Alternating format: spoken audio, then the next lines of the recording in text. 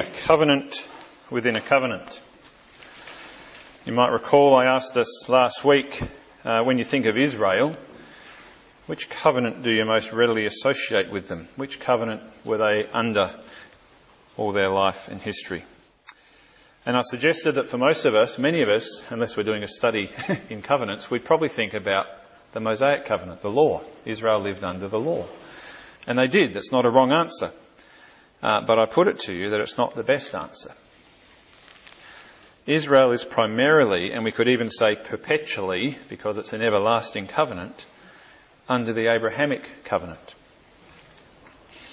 And so this morning, as we consider God's covenant with Moses and all Israel from Sinai, which is far more than just the Ten Commandments that we read there in the first half of chapter 20, I want us to remember that this covenant with Moses and all Israel is established within the greater framework and relationship already established in the everlasting covenant with Abraham. Some would argue, with good reason, that the Mosaic covenant was given for a particular time and place. That is, it has to do with Israel, with God's people as they enter and then abide in the land of Canaan, the promised land. That they could enjoy God's blessings and longevity in the land, or not, dependent on their obedience to this covenant. Land which was promised, remember, to Abraham all the way back in Genesis 15. We looked at that last week. Now, we could definitely do with more than one study to cover this topic, at least as much as any of the other covenants, looking at it in its original context, how it played out for Israel, and how it applies today for believers today. So this morning's going to be far from exhaustive. But I do want us, from that first point, remember that primarily Israel lived under God's covenant with Abraham, and that the law or the Mosaic covenant functions within that covenant relationship. It doesn't set it aside for a time while they're in the land, and then, it comes back in play some other time. It doesn't put an end to it, to this covenant with Abraham. Think of it like those Russian babushka dolls, one within the other. Okay, so the Mosaic covenant comes within the Abrahamic covenant. Or maybe a better biblical illustration, think of the tablets of this covenant, the tablets of law. Where were they placed? Within the ark. Okay, so here we have the law within God's promise, and on top of the ark was what? The mercy seat. So that's, I think, a wonderful image to consider how the law functions in Israel and where it sits within the covenant and promises of God to Abraham and all his offspring. And as we'll see, all the covenants, they're not sort of what we're looking at them in one sense chronologically as they appear, but they don't sort of happen consequentially, one after the other finishing, like I just said, when the other starts. There's overlap, there's layers within each other. And I was going to say next week, but it's going to be next year now. Hopefully we've seen each week that they're all fulfilled in Jesus Christ. All God's promises are yes and amen in him, to the glory of God. And what that means for us, one of the implications of understanding the Mosaic covenant within God's covenant with Abraham, is that however Israel keep the law or not, whether they break this covenant with God or not, God himself is still bound to his people through his promise to Abraham. Remember, he was the one that walked through the carcasses torn in two. He's put himself on the line. That doesn't change whether they break this covenant or abide by it. He's made those promises. He's sworn to or by himself on his own name, guaranteed it with an oath, as the writer of Hebrews reminds us, so that by two unchangeable things in which it is impossible for God to lie, we who have fled for refuge in Christ might have strong encouragement to hold fast to the hope set before us. So why is that important for us to remember? God won't break his covenant bond, his promise to Abraham. What does it mean for us? Because the inheritance and the blessing promised to Abraham, and therefore to all Israel through him, to all God's people through faith, is based upon promise. Is based upon the grace of God received by faith, not by law or by works, nor by heritage. It's all who share the faith of Abraham. And that's really important for two reasons. One is we look at Israel's fidelity, or lack thereof, their covenant keeping or not. That does, if you know your scriptures, you know the salvation history, you know it does determine whether they receive God's blessing or not, whether they receive prosperity in the land, whether they remain in the land. And we see that most fully executed in God's judgments, don't we, with the exiles, with Israel first and then Judah. Judgment for their disobedience and unfaithfulness. But none of that dismantles God's everlasting covenant with Abraham. He remains committed to them. God has got more invested in his people than they do in him.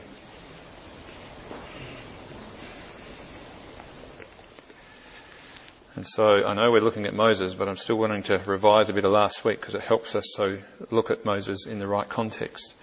Remember last week how Abraham was told in Genesis 15 that in that covenant ceremony him and his family would be sojourners and servants for 400 years before they inherited the promised land.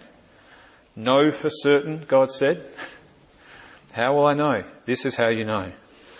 And God said, know for certain this is going to take place. Sinai, all that we've just read in Exodus 19 and 20, that's not the beginning of God's relationship with Israel. It's not. It happened way back with Abraham.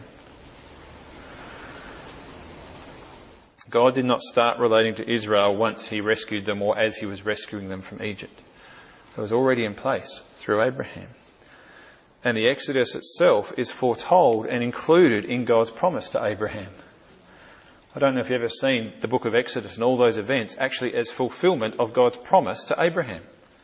You are going to be sojourners, but I'm going to judge the nation that hold them as slaves. And that's what happens in the Exodus. Know for certain, God says, I will bring judgment on the nation that they serve, and afterward they shall come out with great possessions. As for you, Abraham, you shall go to your fathers in peace, you shall be buried in a good old age, and they shall come back here in the land, in the fourth generation. And so the words at the beginning of the Ten Commandments, what we read at the beginning of chapter 20, it's what we learned, remember first week, the prologue of any covenant treaty. This is the history, this is who is making the covenant and why the situation is how it is. I am the Lord your God who brought you out of Egypt, out of the house of slavery. It's not the beginning of their relationship, of God being their God. It's confirming what he's already promised 4 centuries earlier, fulfilling it. I'm the God who promised to Abraham that I would rescue you from slavery. God has bound himself to his people in covenant love. And the Exodus itself is part of the outworking and fulfilment of God's covenant promise to Abraham. That's confirmed at the end of Genesis and in the opening of the book of Exodus. The end of Genesis, we've got Joseph, chapter 50. Joseph remained in Egypt. You know the story of Joseph and his coat and his brothers and all that happened and Pharaoh. And he's put in place to actually look after the nation and the other nations, Egypt and the nations around, through famine.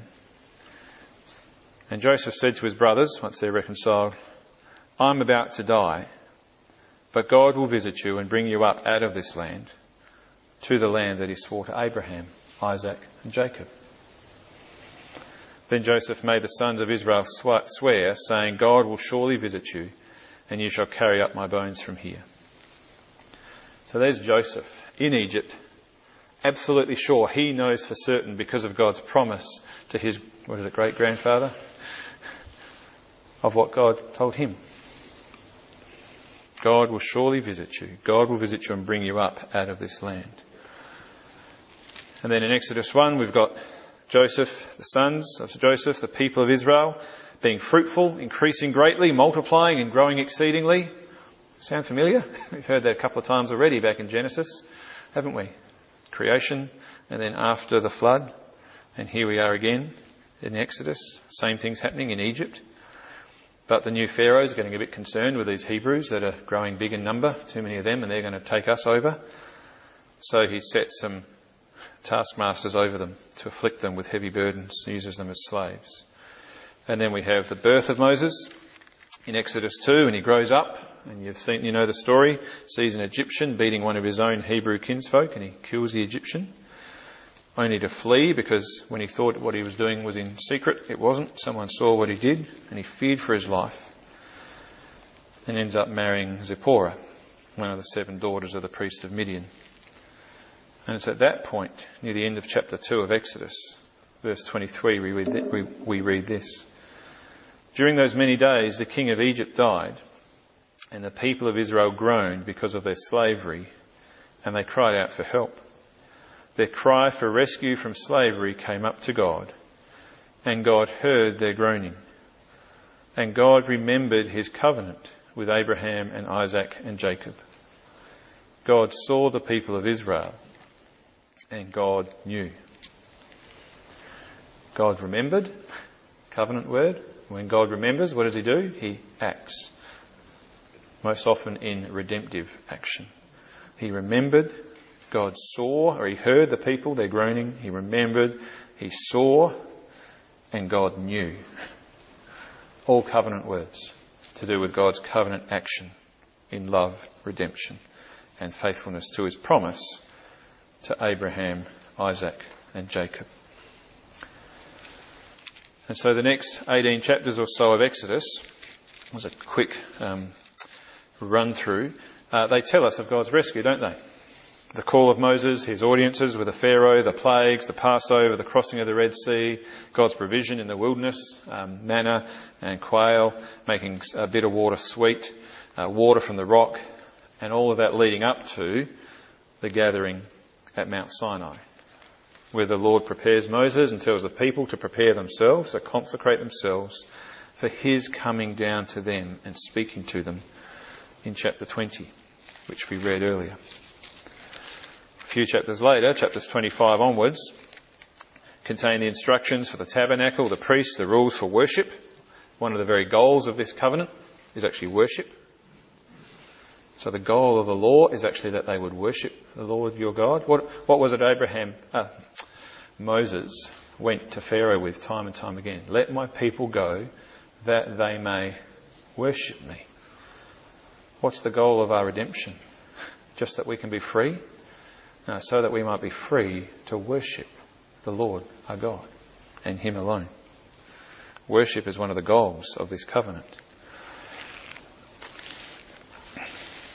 And in the middle of all that, between the first 20 chapters and from 25 onwards, we read, I am the Lord your God who brought you out of the land of slavery, out of the land of Egypt, out of the house of slavery. Therefore you shall have no other gods, and the 10 Commandments, as we read. And then there's a few more chapters which actually contain what some scholars call the Book of the Covenant. Laws about slaves and other things, a whole bunch of laws about social justice, every sort of detail of life. We've got Leviticus as well. But in chapter 24, if you want to turn to Exodus 24 for a moment, there the covenant is confirmed with Moses and all the people. And this is really where the covenant is cut. There's the shedding of blood, Karet Barith, where Moses tells all the people all the words of the Lord and all the decrees. Come up to the Lord. The Lord says to Moses, you and Aaron and Nadab and Abihu and the 70 elders of Israel, and worship from afar. Moses alone, though, shall come near to the Lord, but the others shall not come near, and the people shall not come up with him. Moses came and told all the people all the words of the Lord and all the rules. And how do the people respond? Oh, that sounds a bit hard. Too many restrictions. No, the people respond with one voice. All the words that the Lord has spoken, we will do. Quite wonderful to get a church in agreement, isn't it? Like that, in one voice.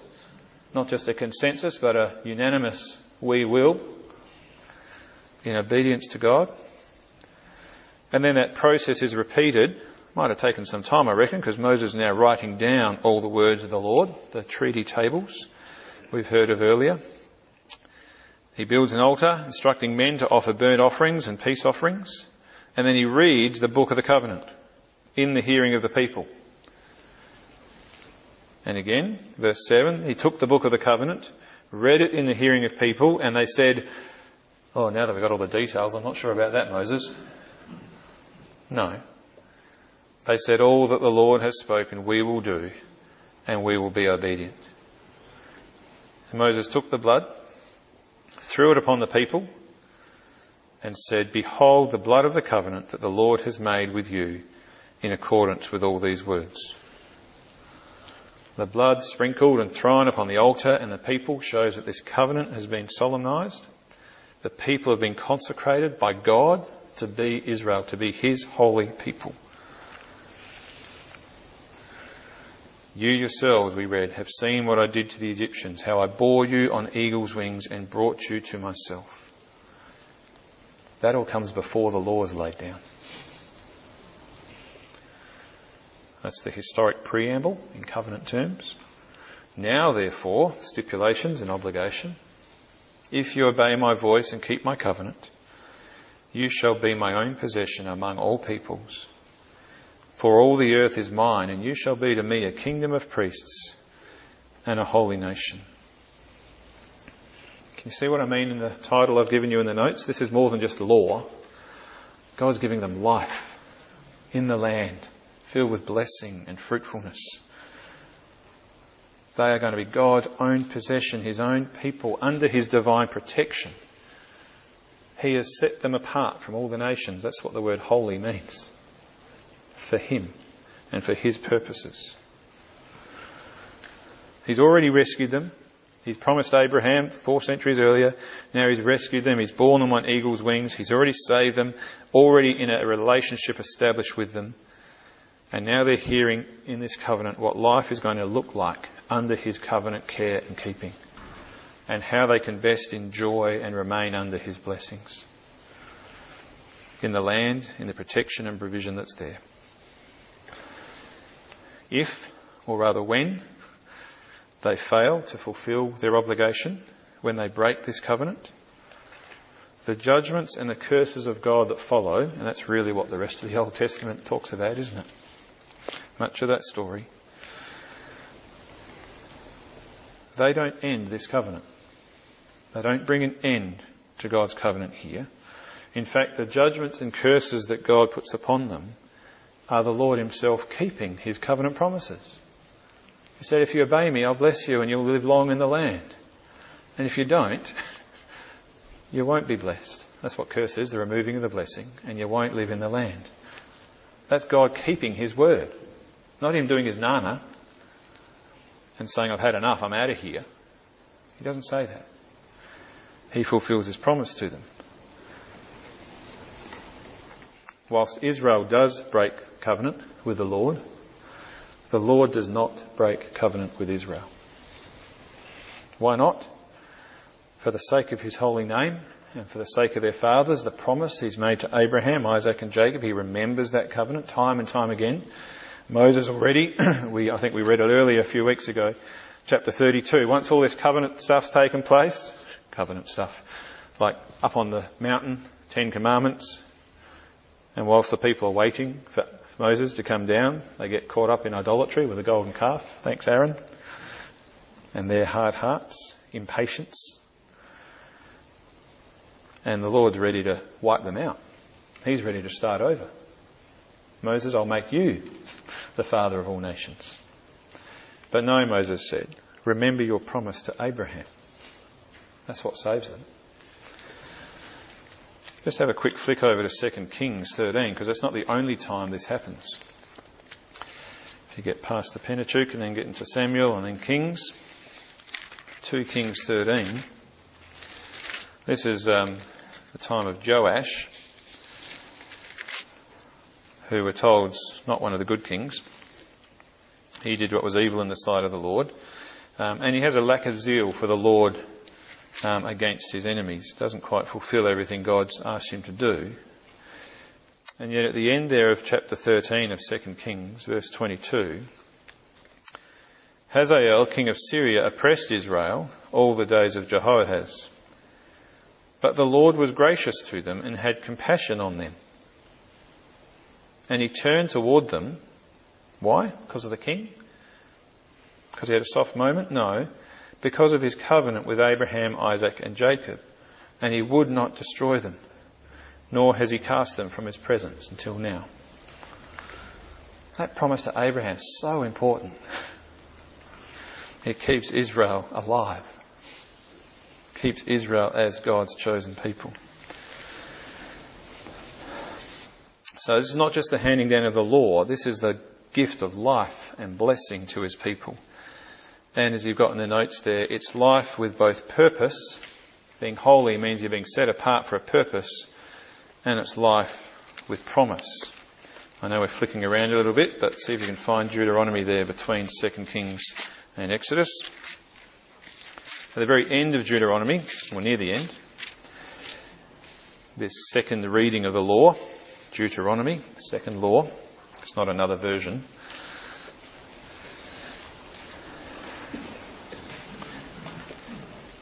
Here on the very edge of the promised land, about to enter, finally, within the law, we're going to find, as part of this covenant, the opportunity and provision for repentance and forgiveness, for life and death, for blessing and curse, as God urges his people to choose life. Chapter 30, verse 9. The Lord your God will make you, or when all these things come upon you, chapter 30, the blessing and the curse which I've set before you. So God's already saying, look, his blessing and his curse, and they're all going to come upon you. I know you're going to be disobedient, but the blessing's still there for you, but so too is a warning of the curse. And in verse 9, the Lord your God will make you abundantly prosperous in all the work of your hand, in the fruit of your womb and in the fruit of the cattle and in the fruit of the ground.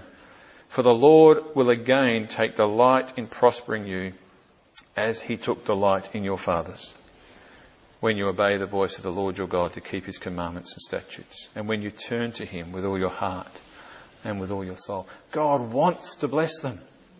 He wants to delight. He's looking forward to delighting in them again as he did with their fathers. And he urges them at the end there of chapter 30. Choose life.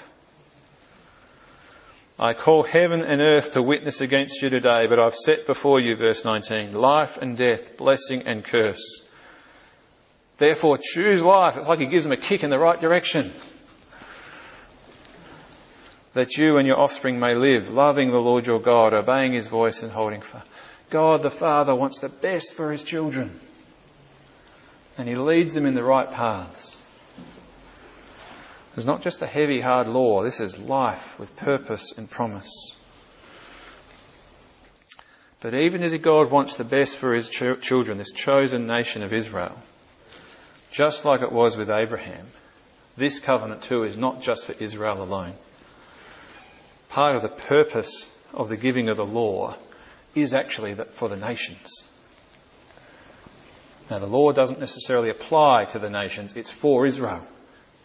But part of the purpose of God giving Israel this law was for the nations. Turn back to Deuteronomy 4. Israel's identity was to be connected to this covenant with the law. But just as it is today for us in Christ as Christians, we are to love God and love one another, love our neighbours and love our enemies. Remember what Jesus said? Love one another so that the world might know that you are my disciples. Sermon on the Mount.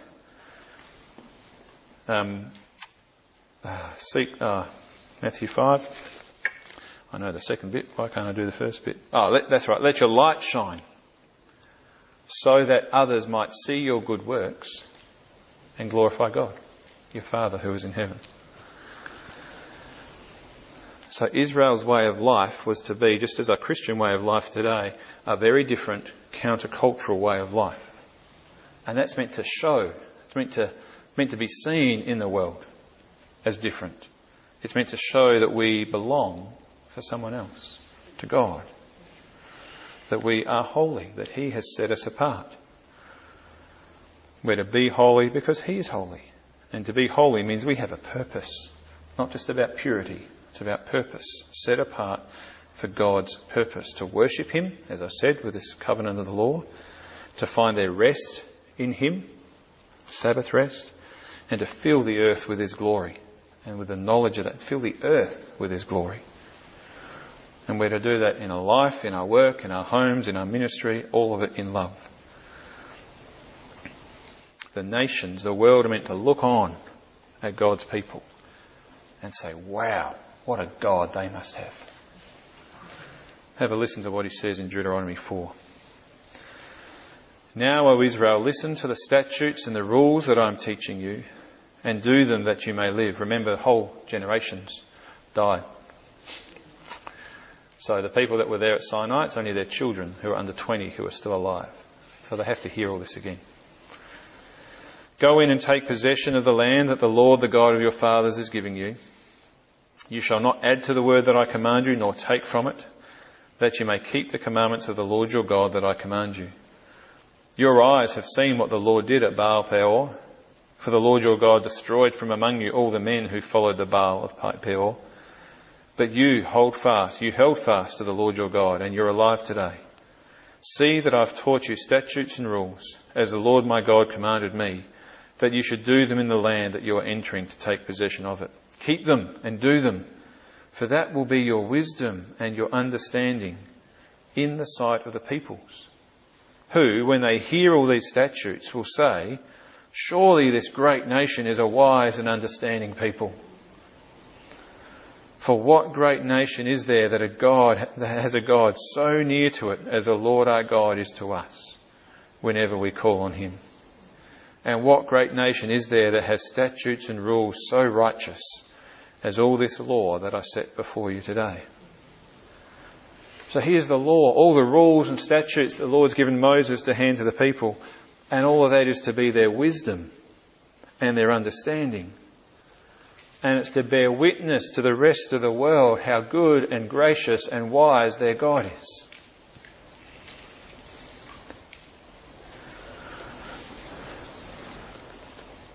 Even God's covenant through Moses to His people Israel has the nations in view, that they might see this relationship, how near the Lord is to His own people. So near He has a relationship built upon His loving election, shown in the redemption that He's brought them out of slavery, and secured them in His word and His promise to Abraham and through His covenants. He's given them His law, the very way of life God Himself lives and functions and relates. Gives them a way of life and blessing to live in relationship with Him and with one another. In worship, with a ceremonial law, sacrifice, atonement, forgiveness, and their relationship with God. With regards to their civil life, areas of justice and mercy. And with regards to their moral life, in their own relationships, their own conscience with God and with one another, in obedience to God's will. And some would argue, different to all the rest of the covenants, there's no grace in this covenant with Moses. It's all law, and it's just conditional. Whereas the other ones are, makes promises to Abraham. Abraham sits there watching in a deep sleep. But here, no, you've got to do this or do that, or else. And there are conditions, there are obligations, there's blessing for obedience and there's curses for disobedience. But there's the whole provision of sacrifice. There's the whole way to come before the Lord in the Old Testament through the priesthood and receive mercy and forgiveness by the shedding of blood. All of it with a view to pointing towards Christ, the Lamb of God slain before the foundation of the world. And the psalmist knew, didn't he? With you, Lord, there is forgiveness. There's steadfast love. Hesed. Plentiful redemption. So I hope none of us can say there's no grace, there's no mercy in the law. It's full of it. He is, after all, when He reveals Himself in His glory to Moses, the Lord, merciful and gracious. How does God Himself define Himself and describe Himself as He reveals Himself to Moses? Full of mercy and grace. I recently heard one preacher, he was actually on a parenting session of all things, And he was declaring his joy in the book of Leviticus. Ever read through Leviticus and had really joyful thoughts? He says most people get, if they read through the Bible from Genesis onwards, they get to Leviticus and after about a few chapters they think, I've had enough. No, so many struggle to read it because of all the laws and all the details of every minute aspect of life and all the statutes. But this preacher, Paul Tripp was his name, and he was explaining how wonderful it is to recognise and realise that God, holy God of heaven and earth, is interested in the intricacies of our life, in every detail, from marriage to the mould growing in our homes, from rock badgers and camels to rashes and rot. It's all there. From our respective bodily discharges to how to rest our bodies and rest the land. Days of cleansing and consecration to feasts and festivals to celebrate. And he was encouraging us as parents in that session and grandparents to be that interested in our children. To be to be parents so near and dear to our children that we'll be interested in the intricate details of their lives. Even the stuff that we don't have much interest in. Because we love them, we'll be interested in it.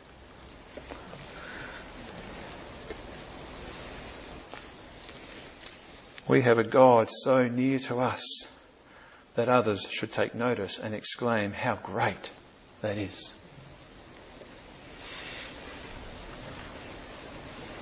And so Israel's identity, people were to see Israel and know Israel to be a nation in covenant relationship with God through the way they kept the law, through their relationship with Him in obedience to that.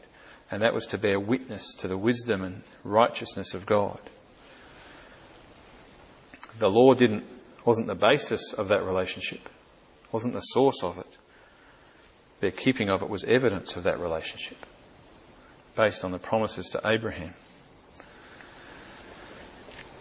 All of God's instruction to them, ceremonial, civil, moral aspects of life, was to bear witness to the nature of God and His promises to them. It was promise, not law, which should have actually been the ever-present constant in Israel's life, because it sat under the Abrahamic covenant. I won't get tired of saying that. It's promise, not law, that first and foremost defines our relationship with God and has brought us into relationship with God. That's all the way through Scripture, right from the promised seed in Genesis 3, isn't it? From fallen humanity onwards. The promise of the seed of the woman who will come and crush the head. From Genesis 3 onwards, even those markers we've seen in Genesis, these are the generations of it. So is this next generation, is this the one? Is he going to be the one that come and crush the evil one? When's it going to be? Which child? Is it Abel? Is it Seth? Is it Noah? He'll give us rest. And that goes all the way through, eventually to David. And then the son of David in Jesus Christ, who at just the right time, God sent His Son. Born of a woman, as He promised. Born under the law, to redeem those under the law, so that we might receive adoption as sons, which is the very promise He started with Abraham. Descendants as many as the stars and the sand. And so I reckon that raises a question for us today. How do we live personally, and how does the church live today and relate to God and to one another? On the basis of promise or performance? Do our personal lives and our life together depend upon and display God's promises to us and bear witness to His goodness and grace in those promises? Or on our own performance? Do we bear witness to God's wisdom and love and righteousness? Or do we want people to pay attention to us? And we're an obstacle to people seeing God's goodness. I know myself what the answer should be, how I should live, and on what basis. But I also know myself something of my own sinful nature and the accusations of the evil one, which continually harass and tempt and cause us to live on a performance basis rather than a promise basis? On a works basis rather than a grace basis? What would the difference be if we lived and related on the basis of promise instead of performance? As parents, grandparents. Very relaxed. Sorry? Very relaxed. Very relaxed. So comforting, so reassuring. And it doesn't mean that the law is disregarded. It doesn't mean that behaviour or performance doesn't matter, but it's not central, it's not crucial. We're actually within, obviously God calls us to obedience, doesn't he? The obedience of faith. But the promise of God lies behind that.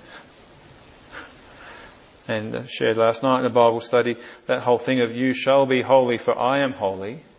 There's a command there, be holy, but there's also a sense of promise. You shall be holy. As in, I'm going to finish what I started with you. He who began a good work in you, he will bring it to completion. That's the promise.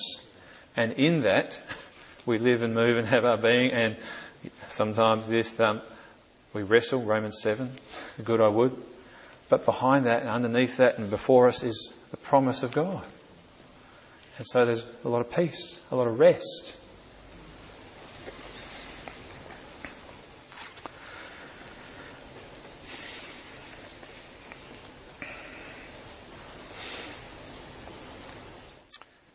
Doesn't mean our behaviour doesn't matter.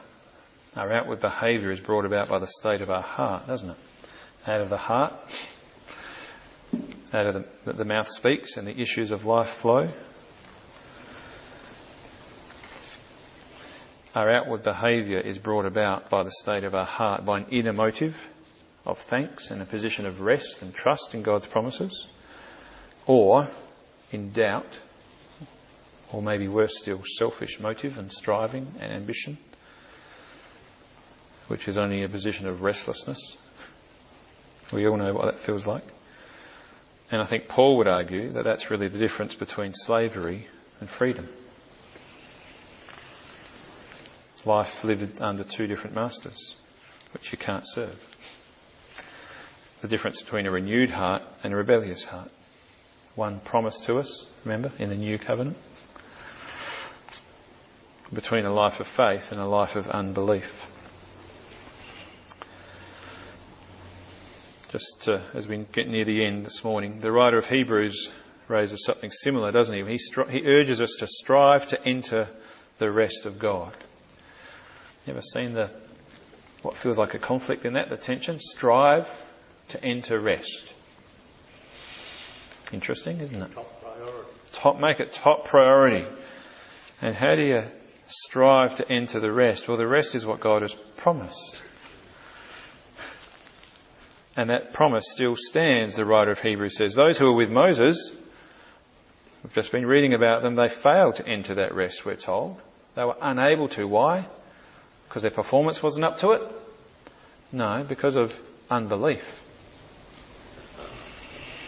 which was expressed in their stubborn, hard-hearted rebellion and disobedience.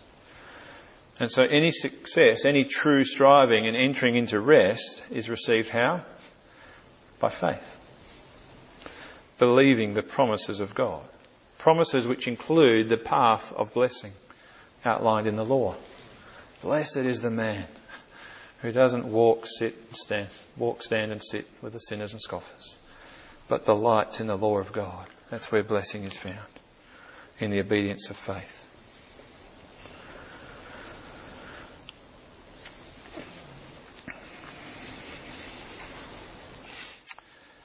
I'll skip a little bit there. So much more we could say. I want to finish just briefly with Romans 10. Christ is the end of the law. No, he's not.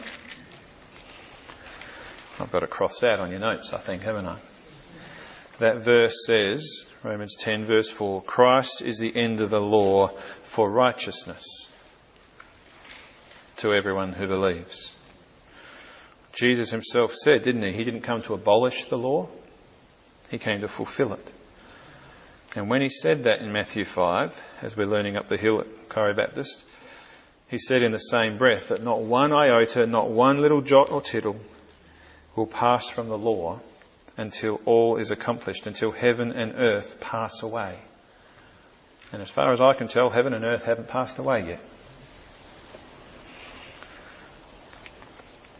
So we may have a problem with the law, but the law is not the problem.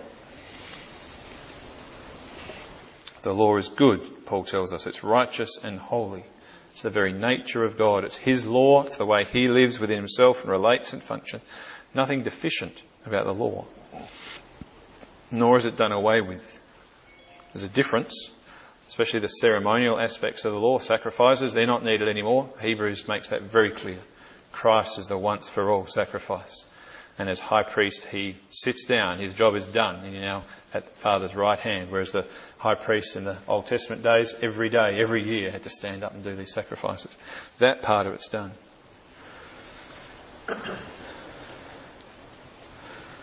But not one jot or tittle of the law will pass away until heaven and earth pass away. God's Old Testament people, his chosen, beloved, covenant people, Israel, we're told later in Romans, we did this a couple of years ago, they failed to attain righteousness. Why? Because they pursued it through the law, as if it were based on works and not by faith. They'd forgotten God's promise to Abraham.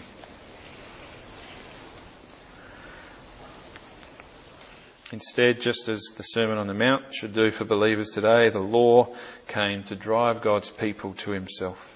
It reveals our sin, doesn't it? Exposes it. And then it should turn us back to God. Have mercy on me, O God, a sinner.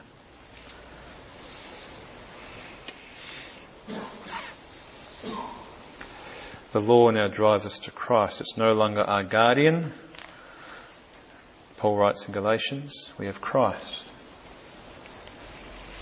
It still teaches us the way of life and the way of blessing. But it's all based on promise and depends on faith, Paul reminds us.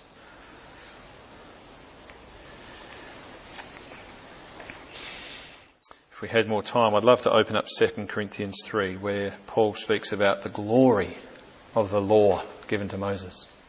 It was glorious. But it was coming to an end, in a sense that when Christ came, it would surpass that. And in him it was something even more glorious. What came through Moses was glorious. So glorious they couldn't even bear to look at his face, because it shone with the glory of God.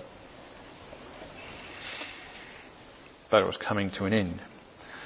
But unless they look to Christ by faith, that veil remains. They can't see the glory. But let me read it. When one turns to the Lord, the veil is removed. Now the Lord is the Spirit, and where the Spirit of the Lord is, there is freedom. And we all, with unveiled face, beholding the glory of the Lord, are being transformed into the same image from glory to glory. For this comes from the Lord, who is the Spirit.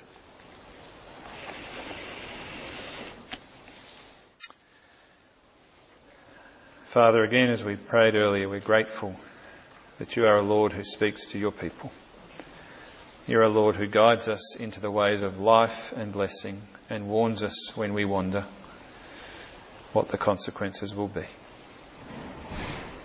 And yet, Father, in that and in the struggle and wrestle that we face, sometimes willingly, sometimes unwillingly, we thank you for the reminder in your word and by your Spirit of your promises to us that you have bound yourself to your children, that none can snatch us from your hand. And so, Father, keep us, we pray. Assure us of your love, your strong, strong love. So that in that rest and reassurance we might live into the fullness of life that you've given us in Christ, in the obedience of faith, with a delight to do your will, knowing that you delight in your children. So, Father, we pray you'd keep speaking to us these words of promise and blessing, and that we would walk in them and encourage one another in these things day by day. In Jesus' name we pray. Amen.